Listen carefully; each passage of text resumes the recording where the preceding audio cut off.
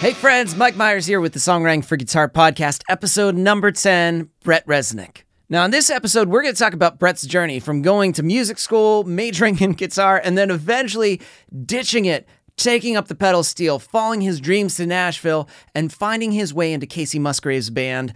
That's right, the Kacey Musgraves. This is an episode you don't want to miss, so let's just jump into it. Episode number 10, Brett Resnick.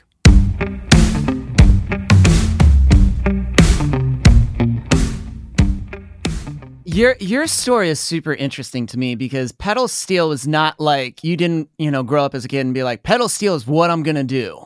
Absolutely not. Not in the family that I was raised in. Both my parents were kind of hippies, and I went through a lot of phases. The typical phases as a person growing up liking music, all the classic rock stuff. I was actually a big Kiss fan growing up, of all things. And Metallica, Pink Floyd, you kind of eventually get out of that stuff. And then I was a couple years out of high school, and a buddy of mine, we were in a band together, and he kind of grew up listening to country music a little bit more than I did. And he kind of got me into the Byrds and honestly, I was kind of transitioning and listening to some Bright Eyes, and I was super into them. And they actually had pedal steel in their stuff. I think Mike Mogis was the steel player and producer extraordinaire. And so I just wanted to just get a little, just be able to play it at a level where I could suit a song. That was really my only goal. So guitar was the instrument that was your intro to music, and just okay, this is the thing to communicate songs. And it's interesting hearing you talk about I feel like everybody goes through that phase when you're at a point where it's it's classic rock because you're that's rock and roll, but then eventually it's you discover other things, and it's almost like that's your launching point into rock. Yeah, exactly. It's just one of those things that you hope you kind of go through it and you don't get stuck in just one area, I think when I was a full blown guitar player, it was David Gilmour, Jimmy Page. Then eventually it turned into Chet Atkins and Lenny Breau, and some kind of more highbrow Wes Montgomery kind of little slicker stuff, And Bright Eyes and everything on Saddle Creek Records, Rilo Kiley, that, all of that was fantastic. Yeah, I mean, I remember when I was kind of growing up in the Topeka, Kansas. Lawrence, Kansas was just 25 miles away. So anytime one of those bands came through was Rilo Kiley, Death Cab for Cutie, Bright Eyes, you name it, I'd always go up with some friends and watch them play. And there were some of the greatest shows that I remember going to, at that time. I'm trying to think of that. There's a band I grew up listening to, the Get Up Kids. I feel like they're they're out of Kansas City, Lawrence. Yeah, okay. Yeah, I think one of them actually went on to open up a coffee shop there that's still really good. I think it's the Bourgeois Pig in Lawrence, Kansas. It's still I should try to stop in when I'm visiting my folks back in Kansas. Oh, that's awesome. So you get into bands, you said, and you start kind of developing. And so pedal steel, it was just this was to just accent some things, and maybe it'll add some cool elements into the song. Yeah, exactly. I somewhere floating around, I have one of my first recordings. Probably the first recording. It was probably 2 days after I got the instrument, and the song me and my buddy had written, it had a lot of minor 7 flat 5 chords and others. It was probably not the best steel song you want to be. It's definitely not Together Again or anything like that, But it's funny going back and listening to it. It's just the steel. It's just so, it's just so out of tune. But at the time, we were all just stoked because just hearing those strings bend, it's just there's nothing like it, But that seems like a cool intro to just a little bit of self-education of the instrument. And it's the best way to learn how to use it in the nicest way is just fucking do it and just figure out what's going to happen. Yeah, my buddy who I was in a band with, his name's Willie, but he was actually, once I told him, I was like, man, I really want to play pedal steel. He's just the best dude in the world. And he actually got on eBay and it ended up spending $800 or $900 on an old Showbud Maverick for me to play in the band. That's the kind of person he is, That's a friend I want to have. That is So was it almost as soon as you started messing around with pedal steel, it was you were relearning the guitar, just different. It was just the mapping, and it was just it was all brand new. Yeah, it was all brand new. I mean, I was just at that point, as a steel player, I was just playing with just a thumb pick. The thought of wearing actual finger picks was still like just never felt comfortable to me. Yeah. And yeah, I mean, when I was learning steel, because I was still like playing like, I don't know, 70-80% guitar most of the time. So I wasn't maybe dedicating myself like I could. It was like gain a little traction, then go in the ditch for like, a few months or so. And then maybe you learn something and it kind of springs something up. And then I end up leaving Kansas and going to Berkeley, up in Boston, Berkeley College of Music. And after about a year or so there, I was still playing steel, just kind of on an avid enough level to keep sharp with it, I guess, And after I'd just seen all these amazing musicians, guitar players, just a dime a dozen, it was like, well, I gotta rethink this whole thing here, And I just felt like a pretty average guitar player at that point. So I just decided to go. I just kind of pushed my chips all in and just this is the thing. Yeah. Yeah. This is it. And then I started getting all these gigs, around with Berkeley people, songwriters, and I joined the country ensemble there at Berkeley that they have, and that kind of kickstarted, I would say, everything. And there was another person in Boston who had like a weekly gig. It actually started like at an Indian restaurant, and then moved into like a proper bar. But we'd play a lot of the classic material from the 60s and 70s, and that kind of gave me a good little primer on playing the honky tonk stuff. But I feel like that was you finding necessity. Like you just looked and you're like, there's so many guitar players. Like, yeah, how can I adapt to this? And it's just like you just found something. You're like, well, what if I just focus on this? And then suddenly everybody's like, oh, can you do this? It's like the doors just then opened up more, and you were like, well, maybe this is more of a viable option. Oh, totally. I mean, I always kind of knew that if I could get to some level of being competent where I could just like just be comfortable playing any sort of music, like, yeah, people are going to call you and you're going to work. And eventually that kind of all played itself out to me. Well, I'm going to move to Nashville. I never, I was still kind of like, man, it's like the best players in the world. Can I make it there? I don't know, but I'm going to try anyways. Cause I mean, why not? And, at this point I just kind of got obsessed with all things Nashville classic record, all the classic stuff, and was just trying to be ready for the plunge into the deep end, What was that like, making that jump? Like, where do you, cause I know some people are like, I'm going to move to Nashville, and they're like, but I don't know where to start. Like, it just seems very confusing. I had a chance to visit Nashville, or play a couple shows there, just with some bands I was like one of the bands I was working with up in Boston. We had came and played like a house party or something like that, and I ended up meeting some people and having a good time.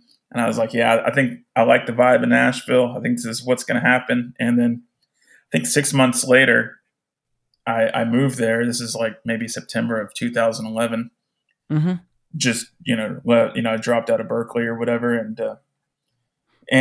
so I was like looking for work, and some person had mentioned that I have a steel player. This is like this is a Craigslist ad. It's like, steel player. I already have a steel player, but I need a guitar player. But I responded to him anyways, just for whatever reason. And it happened to be the person that threw the house party, and I kind of hit it off with this person. His name is Kel Tyson, and he's like, you know what, you're going to play pedal steel for me. I know what you can do, basically. I find that interesting. So when you were in that stint of Berkeley and you were starting to adapt more to like pedal steel and you were doing that, was there a point where you were like, the template of the school is good, but it's just not fitting for what I want to do? I have to just go and do it. It's kind of twofold. I had kind of just, I was in my fourth semester, I believe, at that point at Berkeley, and they usually want you to declare a major. And I was just kind of like, I had kind of checked out because I was touring with that band that I was working with. I think they were called Visions at the time. And I kind of checked out because I already was looking forward to Nashville. I was like, why do I want to rack up any more student loan debt? Like, I get a nice reminder about that once a month, So yeah, I think at that point I was just like, I was ready to move on. It's like, if I'm going to play country music, I don't need Harmony 4 or advanced stuff to really make it in Nashville. So I think that's, that's cool for people to hear, because I think sometimes people are either raised where they're like, oh, to do that thing, you have to go to school. And they're yeah, like, well, but the idea of like, you can go, but you can feel it out. And then suddenly you realize, oh, I just don't think this is right for me. I think I have to just jump into the area of, it's not to say you can't learn, you can't do other things, go to mentors and people that are doing it well, but like to just go and start executing it and doing the thing. Suddenly that's the education in itself. Yeah. I mean, exactly. And, it's the music business. I mean, there's like, if you're a musician, there's no path that is alike between everyone else. It's kind of like, if you want to get into a band, they're not going to ask you like what what your GPA was at Berkeley your third semester or something, or if you pass his class. It's just kind of like, if you can do it, you should just go out and do it. I'm not trying. We were going to give you the gig, but we saw you missed freshman seminar a couple of times. It just really bothered me. Yeah, exactly. I don't know. There's a saying that goes around. It's like, if you graduate Berkeley, then you're probably not going to get a job or something. But I think it's just timing for everybody. At that point, my time. I mean, I feel like my time had moved on from me wanting to be in Boston, be in school, to like actually, because at that point I was probably in my mid to late 20s.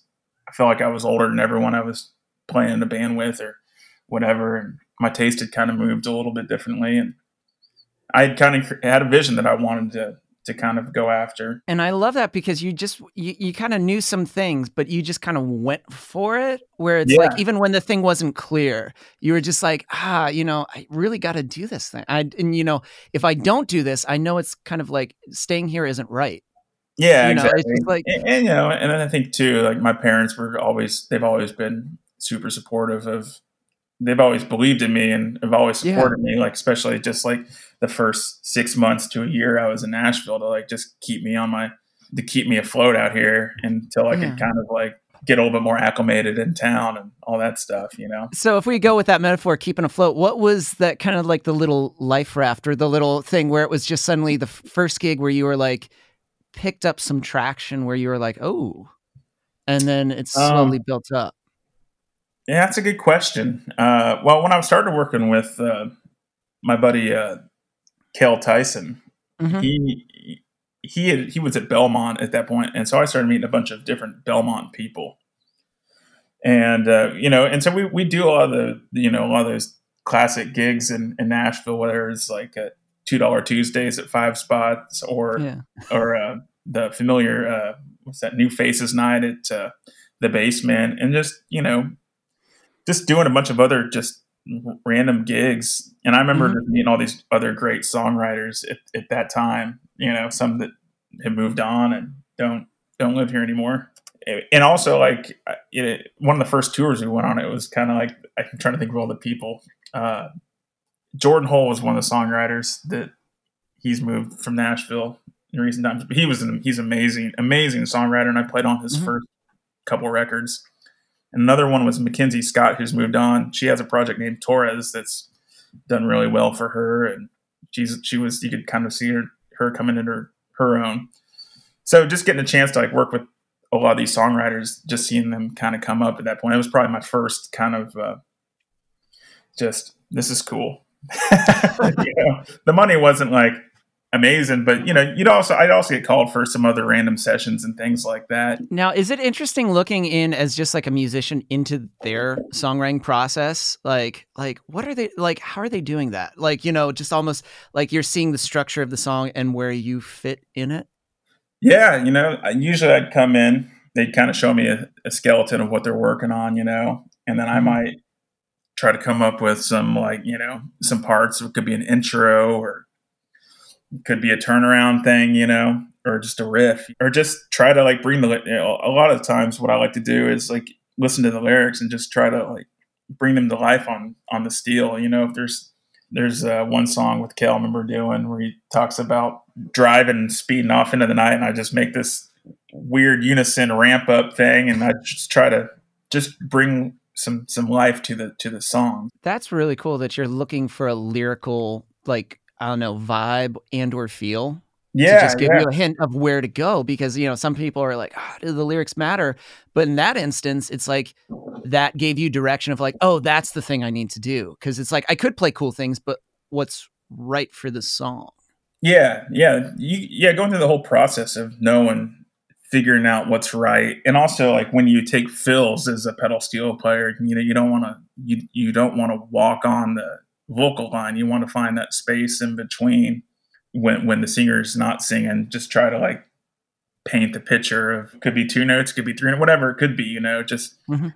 try to tastefully fill that space up. And a lot of times too, when I talk about bringing a lyric to life, through the sounds of the pedal steel. But I also like, if there's some cool melody stuff going on during the verse, I try to also mimic that too. Oh, that's cool. To me, that is just like you really have to focus on and it's not to say that you can't play the chords, but like you have to focus on the song and taking tidbits from the melody and being like, hey, could I do a counter with that? Or could I just, is there some way that I can incorporate that into my idea of a riff or something that they all kind of like flow and tie in together? Yeah, yeah, that's like, my favorite pedal steel player. His name's Lloyd Green, classic Nashville guy. Been on gajillion sessions, but just listen, and he says the same exact stuff in his, anytime he interviews, he's like, listen to the lyrics, but you can also hear like just how great his ears are when he plays with the song. 'Cause he's always just playing off the melody, and it's just so tasteful. It always Yeah. hits me in a profound way, and so I try to bring that to life because I feel like at the end of the day, what are you're playing a song with that melody, so you want to try to like capture bits and pieces of that. Yeah. And that is it's just interesting to hear your perspective of like a session guy going in and adding a bit to a song, but knowing what to look for. And then from there, allowing your creative brain to be like, cool, let's do this. Where is this going to go? That's super Yeah, interesting. yeah, and yeah, exactly. And Lloyd's also, Lloyd is he's a member of Mensa, and he's still with us, luckily, because he's a national treasure, if you ask me. But yeah, I mean, like those are the things you want. Also, like when you're playing, just like look for unique ways to play these on the instrument that are a little outside the box too. And that's something he's kind of taught me. There's use different string groupings that maybe you wouldn't normally try, and try to bring the melody to life on there because it's going to have a different sound, different timbre. Yeah. So that's something I always strive for. I think that any person coming up playing pedal steel or what it could be guitar or whatever it is, I think always look for different ways to play things and unique ways because you might just stumble upon something that will make the song. Now, I feel like everything that you've talked about prepped you. Do you feel like all of that prep because now your gig is pretty sweet, Casey Musgraves playing, Yeah. how did that come about where you just, you got a call of like, was it just like a fill-in for a moment or was this over time that it kind of developed into something? Yeah, well, I think it was January of 2017, I want to say, and I was just, Mhm. it's usually a pretty slow time for most musicians in Nashville, and I had got a call from the band leader, Kyle Ryan, who asked me if I was doing anything. I can't remember what day it was exactly the month, but I was like, "Yeah, I'm free." He's like, you want to come up and play a show in Michigan with Casey and us?" And I just thought I was subbing in because I knew they had a steel player at that point. Mhm. And so I was like, "Cool." And then we had a couple rehearsals. They went great, super relaxed. Casey was awesome, easy to work with. And at that point too, they had kind of they were at the very end of the touring cycle of pageant material, and I think they were all kind of burned out on playing those songs. So they had played them for I don't know 2 years straight or something like that, and they wanted to kind of do some new live. So they basically gave me free reign to just be me, and Yeah. that's awesome. So we did the gig up in Michigan. I think it was Ann Arbor, and it was Yeah. kind of surreal because it was huge theater, and it was kind of a folk festival sort of vibe. And Jenny Lewis was also playing on the gig. She was super nice, and we actually ended up going to like a bar like afterwards and having some drinks, and and Oh, just damn. I kind of got to, yeah. So I was like, all right, this is cool. I like your play. And I think it was at that gig in Michigan, I'm pretty sure, where Kyle's like, hey, you want to do come to Vegas with us and do some George Strait gigs and do Cayamo Cruise with you want to do Red Rocks with John Prine? I was like, yeah. That And is so good. yeah, at that point I had basically learned that their steel player had left.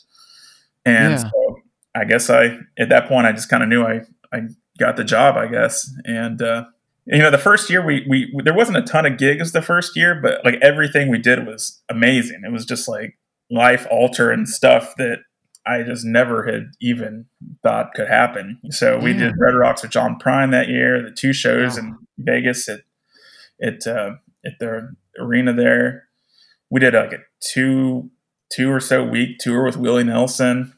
It was just amazing thing. And I had actually opened it before I had joined them. I had actually done a show playing, probably the biggest show up to that point before I had played with Casey was opening a show for Willie Nelson. We did a few with him. I was working with an artist named Luke Bell. And so I had done a couple shows with the Willie crew at that point, but to do like a 2-week run with them was an amazing time. And we'd always come out on stage during the gospel. We'd be in the gospel choir at the end of the Willie set. So we were up there singing with Willie. I mean, getting a chance to play with John Prine, before his lot, that's huge. And then Willie Nelson, Red Rocks, that is, I don't know, it's you following your intuition of like, I think I should do this thing. And all those things are like, that's badass. That is like, it's a good that you just went with it and all those things happen. That is so good. Yeah, I mean, I had the chance to do some cool, amazing stuff, but it was my parents had driven up from Topeka to come see me play at Red Rocks with John Prine, and they're huge Prine fans. They're both 2 hippies, and they both love Prine, so it was just kind of like, it always just means the world to like have your folks there and be able to like see. And I mean, how proud they must be of you doing that. Like, just watching and enjoying it just as they would if they just got tickets to it. But it's even more enjoyable and special because they're like, that's our son playing in that band right now. Yeah. And just enjoying it even more. Exactly. Yeah. So, that first year was amazing. Another funny story is we were in Los Angeles during that tour with Willie Nelson. And at the very end of the show, we got up for the gospel choir thing. I'm just kind of having a good time up there with the rest of my band, the rest of the bandmates. And then I look over my left shoulder, and standing next to me singing with us is Chris Christopherson. I'm like, what is my life at this point? It's just like, hey, what's up? And it's like, hey, Chris. That was just kind of a welcome to the show moment sort of thing there. That was kind of amazing. So this was this before Golden Hour? Yeah. And just so that was already kick-ass before. Mm-hmm. And then once that, Golden Hour kicks off, which is a great album, but then when's Grammy Award winning, then did it just seem like it just soared up even more? Exactly. So actually on that Willie tour, we had kind of been experimenting playing a couple songs off that record. She was so excited about the songs. I think she wanted to just, let's see what we can do to the songs in a live setting. So we started kind of workshopping a couple of those songs during the Willie tour. And then I think 2018 rolled in. She had kind of finished up the record. And basically when 2018 started, we were just off to the races. The record was done. We started that tour with the Little Big Town in Midland. The Little Big Town crew was amazing. Those were like big kind of pretty sizable arena sort of shows. Little Big Town had kind of just transitioned into that world. And Casey was still like in that country crowd, kind of lumped in with Little Big Town. But later on that summer, this had been booked, I don't know, about a year or so before, but we had agreed to do a tour opening for Harry Styles. And I honestly, when we booked that, I don't know when it was like just after the Willie tour. I think I had heard about it or something. I was like, who's Harry Styles? I had no idea. But the more I started to learn, it's like, oh yeah, the tours. And we saw like all the shows are going to be at. And it's like 2 nights at Madison Square Garden, East Coast, West Coast, all the huge sports arenas, Yeah. nights at the Forum in LA. And I feel like that tour really kind of completed the vision that I think she was looking for Yeah. with that record. That record kind of got to more people, I think, at that point, that was in a little bit different kind of crowd. It may have some preconceived notions about a particular style or artist, and then when they see them, they're like, "Oh shit, this is really Yeah. good." Yeah, because when we had started that tour with Little Big Town, the record wasn't out. It didn't come out till like March or April or something like that. And we were already 3 months into the tour. So I don't know if like a lot of people, I don't think that many people obviously were familiar with the songs on that tour. Because we were still playing quite a bit of Golden Hour stuff, but I don't think I don't think they were ready for it, you know? Yeah. They might have been ready for Pontoon or something, whatever, Little Big Town song. So I don't know if it was exactly like our audience at that time, but I think once the record kind of got out, and in records these days, they take, it's not like, unless you're Taylor Swift or something like that, records take a lot of time to digest and to get to the people. And that's the trends I always see here in Nashville. It's like, say it was, Sturgill Simpson. I remember when Meta Modern Sounds came out, it was like, this is a cool record. And then it's just like 6 months later or whatever it is, it's just like everyone's playing the record. You have the records where you're like, it's okay. And then you listen to it. And as you said, almost like also digesting it a little bit, and you listen to it again, you're like, oh, wow. Third time, you're like, oh shit, that's really good. But it took a while for it to kind of like sit and resonate with you a little bit. But then it suddenly like opens up to like everyone seems to be listening to it. I couldn't, it's hard for me to really, like I said, the Harry Styles tour seemed kind of like a turning point, and we had done a ton of like the late night spots, but I'm trying to think if there's anything I can kind of pinpoint where it was like a certain song on the record. Cause I don't know if there was like a single, Butterflies was kind of a hit, Space Cowboy. I mean, it's just, I don't know. I mean, it's just not a conventional industry anymore where there's like, oh, this was a single. It's kind of like, I don't know, songs just kind of get released and they kind of do a thing. And it's not like MTV where it's like, yeah, we put a new video out or something like back in the 90s or whatever. And the way you're describing it, it feels how I feel sometimes music is the slow climb. Like it's like things get better and you're moving up, but it's not like, oh, it's there. It just seems like it's just a series of different steps and different things that get you to, oh, I guess is this the top? It just seems to keep on going. It doesn't seem like there's a definite, like this is the top of the top. It just seems like there's another level. Oh yeah. But then there's more climbing and another level. That's what the Harry Styles tour was. It's kind of like you when you kind of see him play and you see all the arenas are just jam-packed full, like not just like full, like 360 degrees around the stage full. And even when like the lights, when the lights kind of slightly go down and then you hear all the people screaming, you're like literally just like about to shatter your ears. You're like, oh, that's the other level.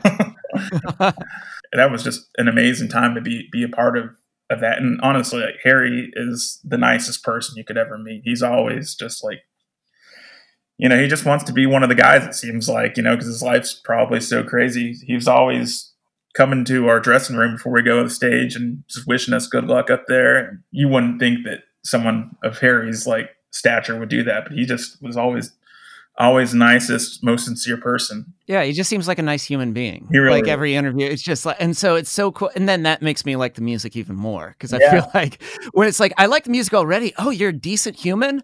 Yeah. Oh, sweet. It's just like I love it even more, and that's maybe that's what also creates that sort of like wild kind of like earth-shattering screams because it's just like awesome music, awesome person. Oh yeah, what's not to like? Yeah. No, he's the.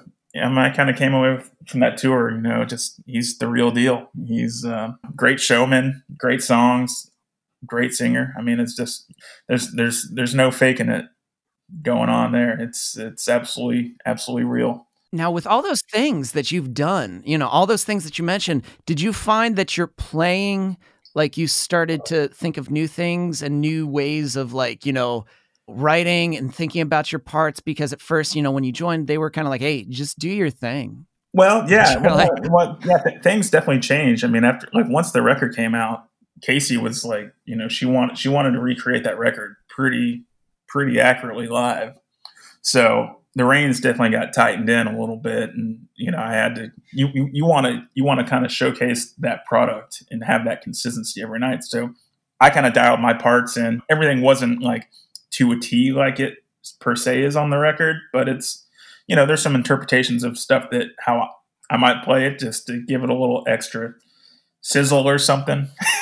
Mm-hmm.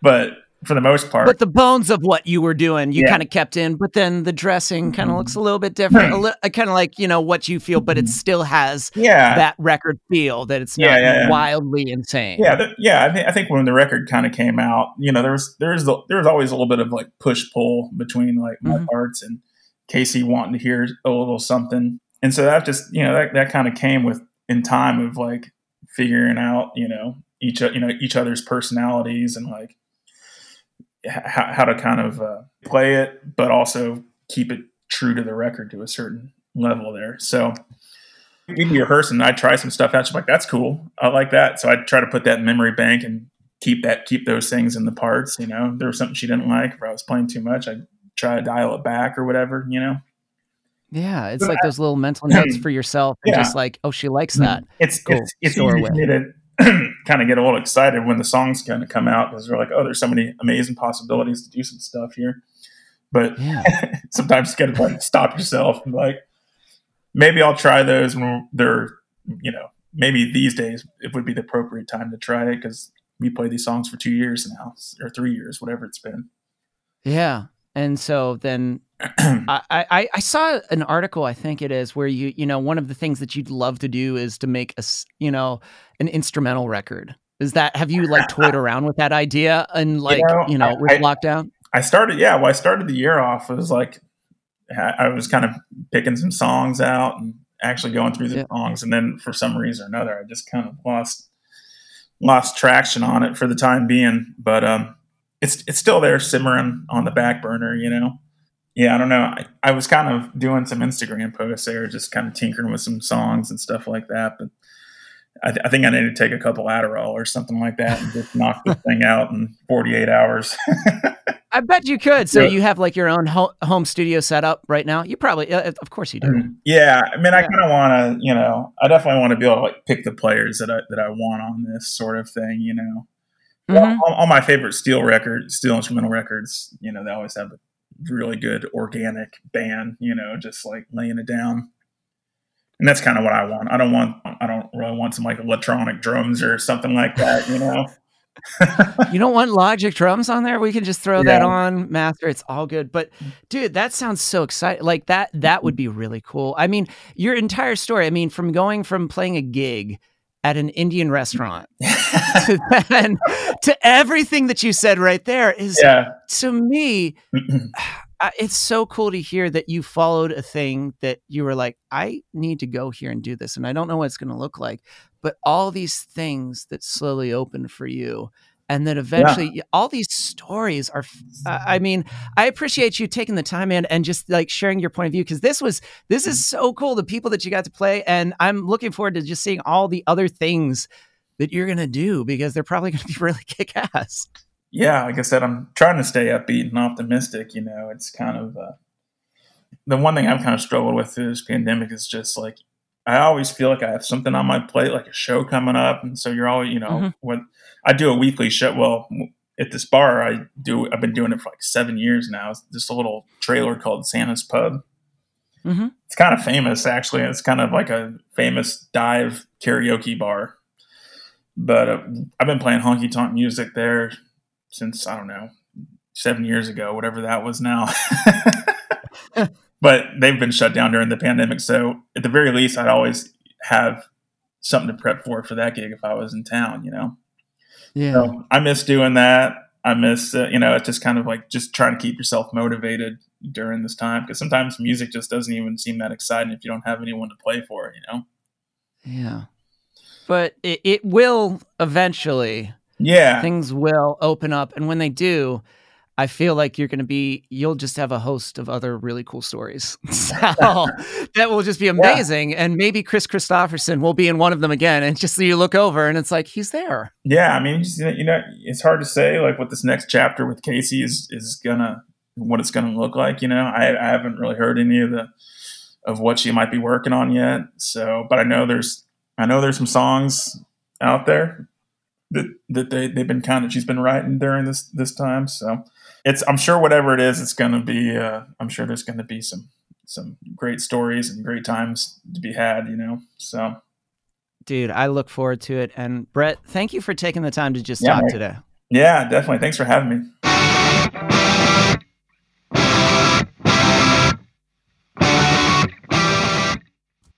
What I love about Brett's story is he chased after his curiosity even when he didn't know what the thing was going to look like.